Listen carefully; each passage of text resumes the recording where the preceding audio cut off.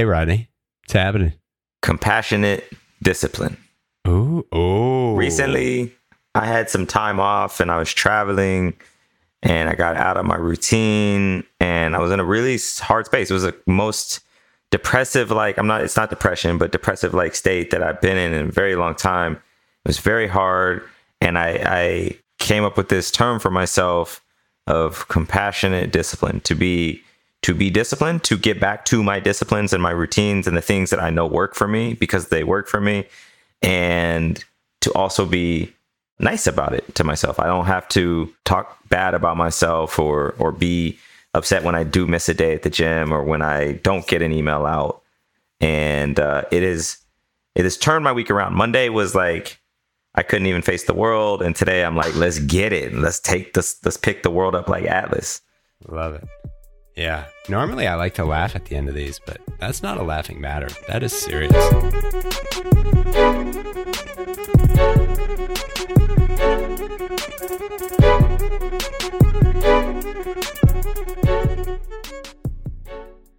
Welcome back to the More in Common podcast. I am your co-host Keith, using my NPR voice, and I am with my friend Rodney. What up? I'm the other, host, founder, guy, person, male identifying being, and we are largely about compassion. So what we like to do at the beginning of these episodes is share something with you about compassion, and usually from the episode that you're about to hear. In the conversation with Carlos, he mentioned that compassion is seeing yourself in someone else. And then he used a word I really like, envisioning what they're going through or what they're feeling. Not feeling it, not trying to understand it, but just envisioning it. And the way he broke down, and also seeing yourself in their shoes is another way of saying seeing yourself in them. And I personally deeply connect with this because it's kind of a, but for the grace of God, therefore I, but for the grace of God, there go I. That's what it is. This is how I kind of connect to compassion, because that person on the street over there, I don't know, maybe their house burnt down and something triggered and went off and they weren't able to recover. What's to say that couldn't be me? So in that, I find humanity in that struggle, in that play, and it may not be right. That may not be what happened, but it doesn't matter. I can be compassionate to them. So that's where I come from at it. So Keith, we're about to get into this episode with Carlos. Tell me about it. Yeah, I mean, Carlos, he's a music producer, artist. He's an author. He's an all-around just eclectic dude. He's a social media marketer. He's career-oriented. He's all of the things that we all are in some way. And in that, I love this conversation because we really get to know him beyond the artist, beyond the musician that we would otherwise think that's who we're talking to. So why would someone listen to this, man? We get into the idea and the concept of duality. We talk about finding the humanity in others and how you might go about that. We talk about smiling and the power therein. We talk about romantic novellas that star bros. And if any of that at all intrigues you, get on in here. You know what I'm saying? Just get in. Just strap up. It's going to be a ride. As you go through the episode and you're enthralled by it, you're captivated by it, think these guys are doing a thing to promote compassion, and I really want to help them out. So give us a like, give us a follow, leave us a comment. Tell us what you would like to see more from us. We are open. The DMs are open, and we'd love the support. We appreciate it. And you can find us at moreincommonent.com. All things there, including our consulting. In which we, there's a big conversation around diversity and inclusion, sometimes diversity, equity, and inclusion. And we very much speak to this idea of inclusion and answering the question that many people have not been able to answer. How do I make my environment more inclusive? We have a framework. We have a 4-step more process that we teach, and we help people access compassion. Ding, ding, ding. Imagine that. if you're interested, if you're curious, if you got a caustic culture, if you got a great culture that you want to be greater, hit your boys up. Hit them up. And now let's go listen to this conversation. I've always asked myself that too. Like, how come I'm so like okay with just putting this out there and being vulnerable like this? And I don't know. I feel it's a combination of things. I think one part is how I grew up. My parents, my dad is a lawyer from the Dominican Republic. My mom has been she's been a teacher and a principal over there, and right now she's a social worker. So just being in this environment of, you can talk to us, you can be whatever you want to be. My dad being a lawyer, always being know the consequences, but also know that you can do this and get this, and there are steps to doing what you want to do, but also be yourself. That in part with also just having a drive to just create kind of just made me okay with just putting myself out there. Today, we are with Carlos Lonelez Rosario Gonzalez. Lonelez began his journey in the music industry as a graphic designer, having designed for names such as Ozuna, Mozart La Parra, Jay Alvarez, and Nadi Natasha. He discovered that his true passion was in music production. Soon, Lonelez began to remix popular songs, and it wasn't long until his remixes began to garner favorable attention. His trap remix of Daddy Yankee's Shaky Shaky became an internet sensation, and his bachata remix of Plan B's Fanatica Sensual was danced all over the world. And in 2021, his reggaeton remix of Taylor Swift's Willow became a viral sound on TikTok. Lonelez is now putting lyrics to his beats, and after releasing his first independent album, Atracción, in 2018, he recently released his EP, La Romcom.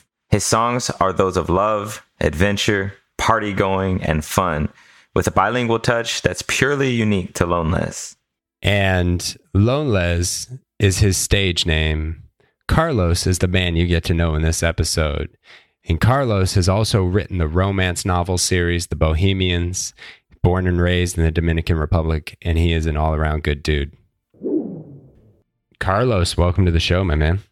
Thanks, Drew. Thank you for having me, guys. Really what excited. It is. Excited to have you. So we start every show with the conversation about conversation, because we ask you at the top, what is your tip for navigating difficult conversations? And yours is smile, keep it real. Keep it real. One of the things I love about this segment is most of them are different. Smile. Never heard that. That's a first. That is a first. How, if you are in a difficult conversation, obviously, I think we generally expect there to be potentially some tension, some maybe irritation, maybe some anger, some sort of negative emotion. How do you find it to just smile through that? I think you got to find the humanity in the people in the conversation, because I feel like regardless, maybe it depends also the subject matter, but overall, regardless of what you're like arguing about or having a very hard conversation about, we're both trying to get to a goal, and I feel like if we both find the humanity in both of us, and a smile, I think it's a good segue to that, into finding that humanity in between people. I think that's a way where the conversation can at least go from that high level of tension down to a level where we can both understand each other. And in these days, I feel like people need to smile a little more and just understand that, yeah, you and me, we're both the same. We both want something, and maybe that tension can be relieved through a smile. With this COVID being, so what is it? It was like 14 months ago when the first lockdowns happened in the US. At the time of this recording, I just in the last 2 months learned how to intentionally smile with my eyes, like while I'm wearing a mask. And it makes such a huge difference in interactions. Because I remember the very first time I went into a Target when it was shut down and there was a line outside. I straight up felt like I was in a zombie movie. and walking around and people wouldn't make eye contact. And it just felt so cold and distant. And then you add this, like just that idea of smiling with your eyes or just smiling in general, it just takes a layer off. But then if you go deeper into that, you said find the humanity of the person or the people in the conversation. How do you go about doing that?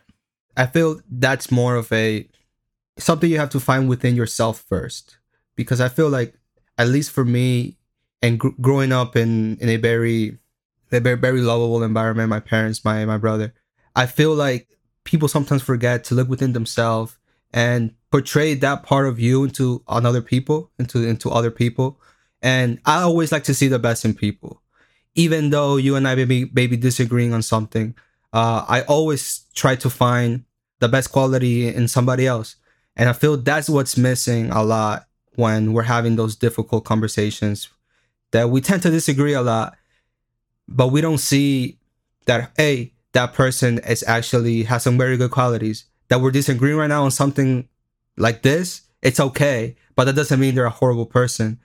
It just means that there's things that we got to do to get there, and there's steps that we got to take. And I feel like a smile it's simple and it's almost kind of funny, but that could be the first step to getting there. Because look, I've had difficult conversations with people before, say an ex-girlfriend or a friend who maybe did something that I didn't like. But at the end of the day, I still like that person. My ex, maybe not to that much extent, but at the end of the day, she's a human. My friend is a human, and we have very good experiences together. So it's just like that, like smile and find that within yourself that you love, and try and find that in another person. And if not, just try and find something good about that person, because we all have something good within us. I truly believe that. And even with the ex, you at some point liked them a lot. Exactly. Like there's humanity there. There's humanity there. Just because you don't like the relationship doesn't mean the person is a bad person, right? Exactly. Even if they do a bad thing, it doesn't mean they're a bad person. An observation, what you just said about finding the best in someone, especially in a hard moment.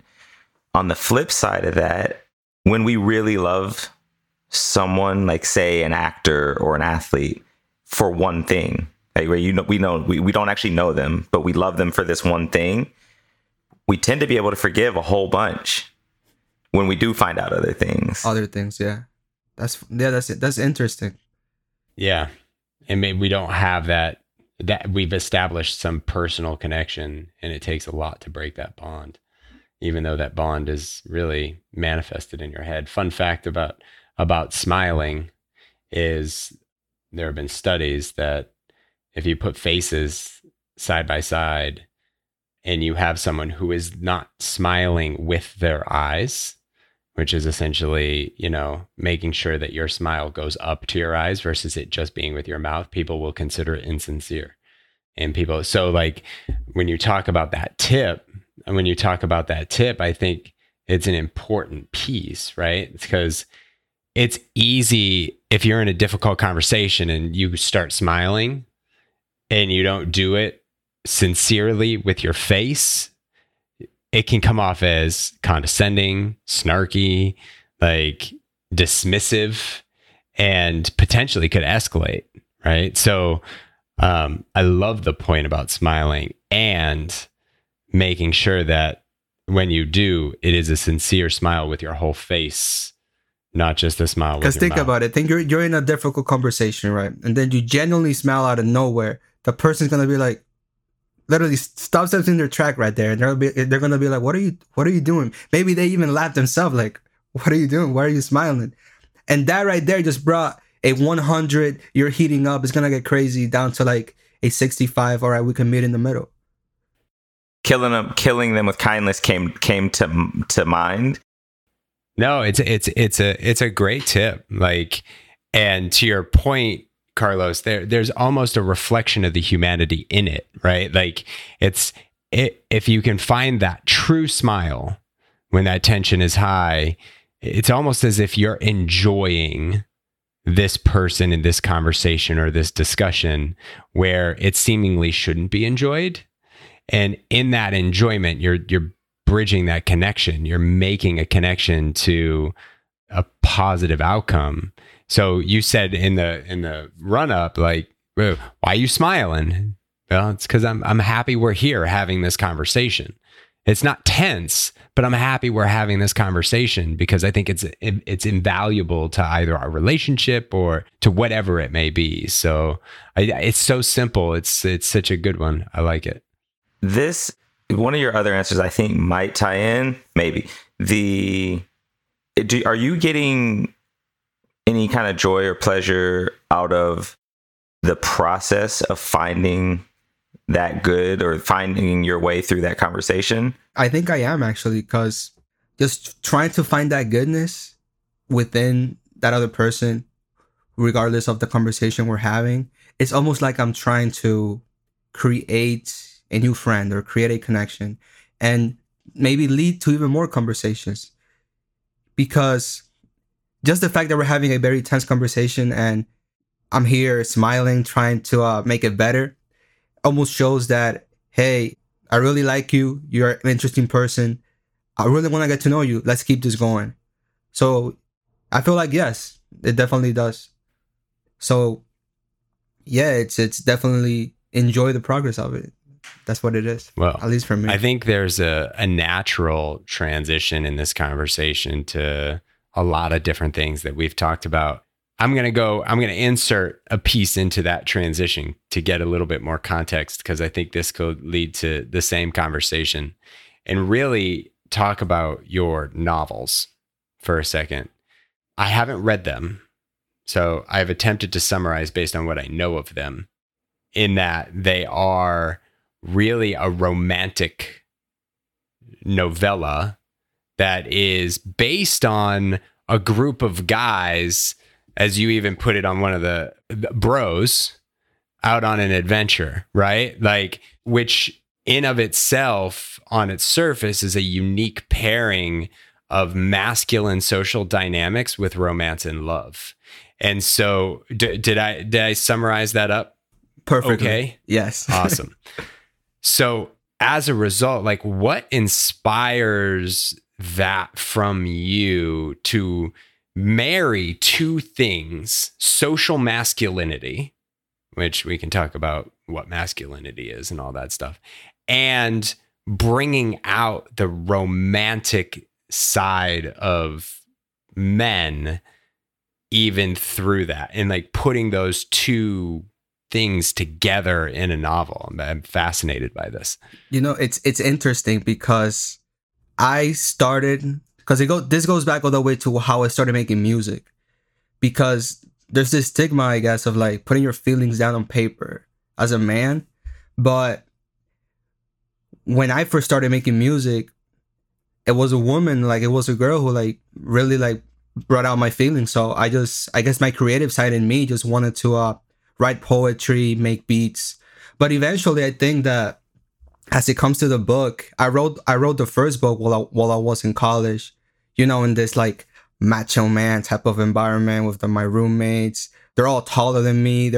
Back then I was 60 pounds heavier, and they were like, you know, skinny with the abs and everything. So my roommates were actually the bros, as you may say, in that macho man kind of like environment. And I was, as you could say, in the sidelines, but I was still like experiencing that and living that almost very highly masculine environment. But regardless of that, I think it's just me as a person. I've always been real with who I am as a person and true to my feelings. And if I like a woman, if I like a girl, I'm gonna tell her, and regardless if it's be a book, be a song, and that's just me. And it's tough navigating that, because in a way, in this very at least back in like 2018, 2017, not as very progressive type of environment, they might have called you, oh, Carlos, you're too feminine, you shouldn't be doing these type of things. But no, like, you don't say that. You don't say that you're soft. Yeah, you don't say that to Jay-Z or Drake when he's writing and singing. Tupac, who wrote amazing poets. I mean, they're all amazing poets. Exactly. Right? You don't say that to them. So what's the difference with me that I'm writing a book about romance? I think it's normal. I think we have a girlfriend, you have a wife, you love that woman, you love your mother, like I love my mom. So why can't we put those feelings down on paper and express that other side of the masculine of the masculine man? Because masculinity, I think, to me, is not just the opposite of femininity. I think it's the same thing. It's just that we express that same duality differently between each people. And for me, putting down the bros and mixing it with the romance, I did not intend it to be that way, but I think it naturally came out because of my experiences. That's what came out. Yeah. That's cool. Did you ever get any answers to that question back? Like, why can't I? Or what's the difference? Did anybody ever give you a worthwhile answer? Not really. I think I'm still trying to I'm going through the motions and seeing if people actually want to give me an answer, but no, not really. And I feel like it's okay though.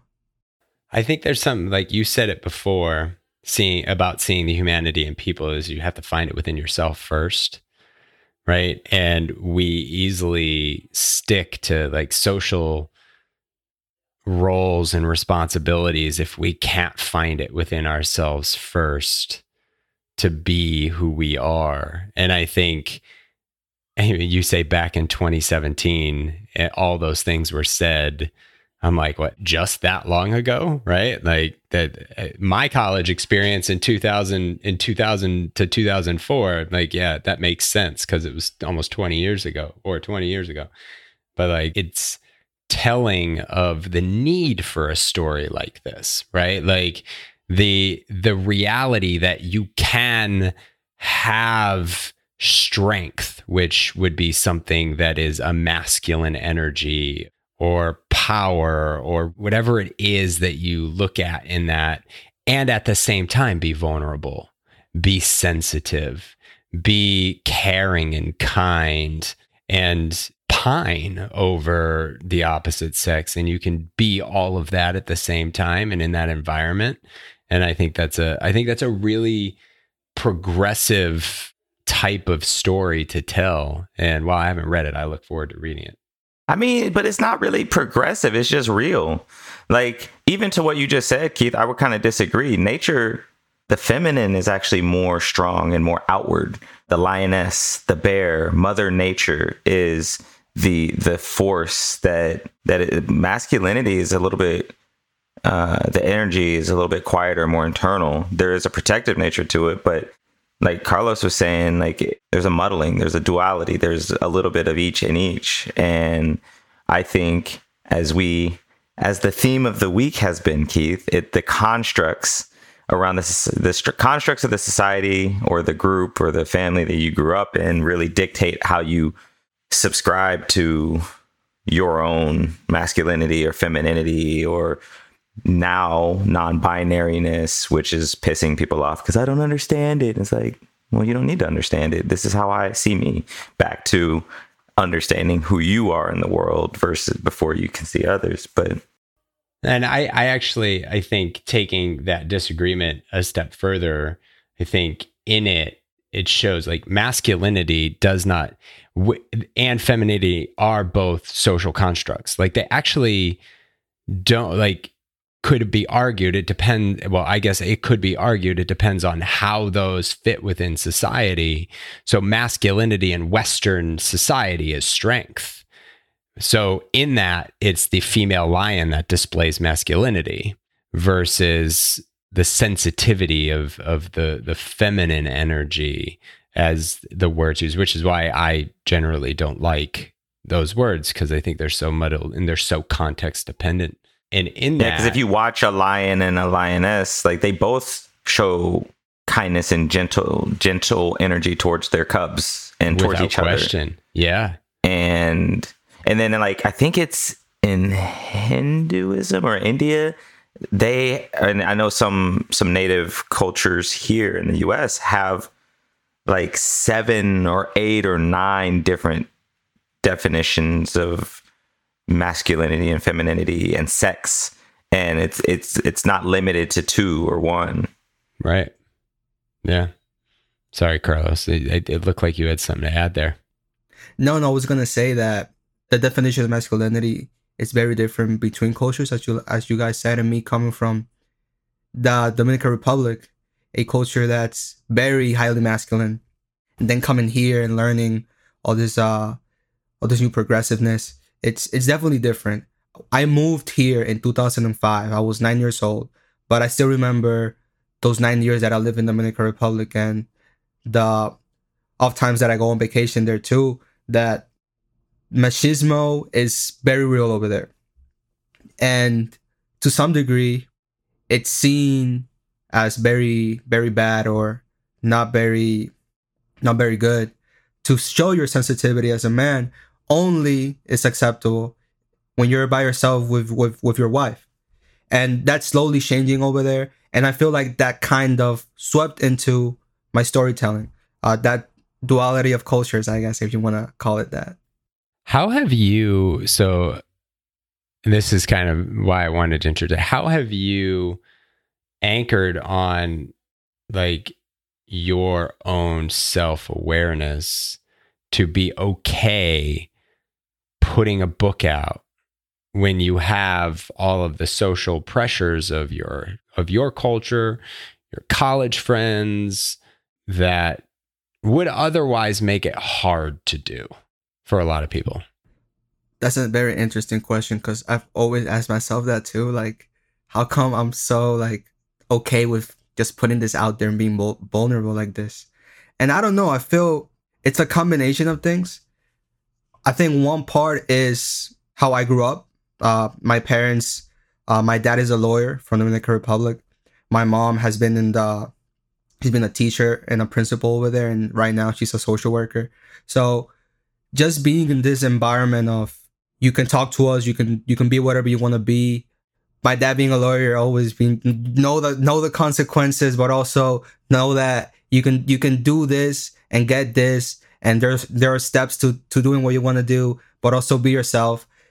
That in part with also just having a drive to just create, kind of just made me okay with just putting myself out there, even if like what I put out there might be like completely fictional. Like some of my songs I've written have never happened. It's just a story I made up. But at the same time, I take things from my life and put that out there.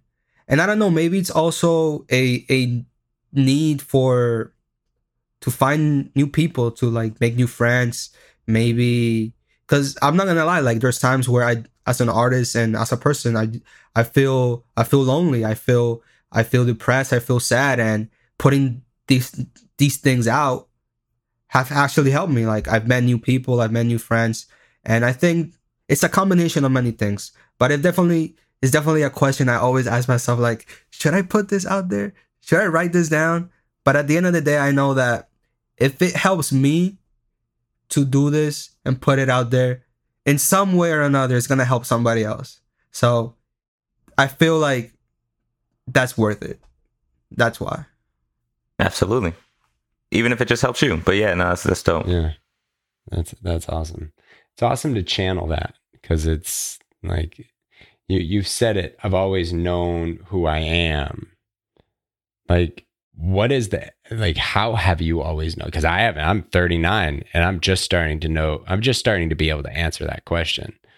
Right. So like, how is it that you've always known the answer to that question? Yeah, that's another interesting question. I just feel like I've known for a long time that creativity is a big part of me, and I've loved being in the arts. I love telling people who I am as a person, and the reason I think I know that for sure is because I'm not afraid to put it out there. I think once you know that there's no fear, you have no fear of letting people know exactly who you are, exactly what you like.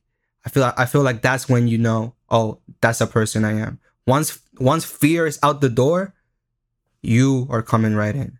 So I feel that that's why, because I'm not afraid of putting myself out there. I'm not afraid of being vulnerable. I'm not afraid of what people might say, of what people might think of me, of who I am. And I feel like there's still a lot more of me to put out there. And just having that confidence and not having that fear, maybe that's how I know. I think that's part of it. It's just letting the fear go away. or embracing the fear is another way of seeing it.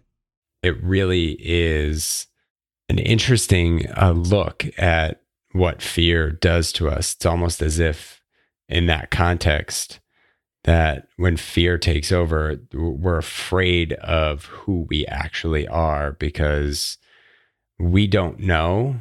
So there's potential judgment. There's potential judgment externally, judgment internally. And once you've accepted it and you don't feel that anymore, that fear of judgment, because you are who you are and you're not judging yourself anymore, can easily just come out regardless. It's a very philosophical and good look into your own soul. And trust me, that fear is still there. It's still there. It's normal. We're humans.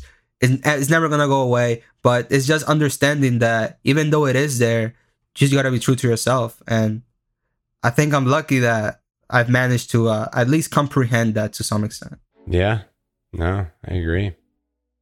All right, we're going to take a pause right there.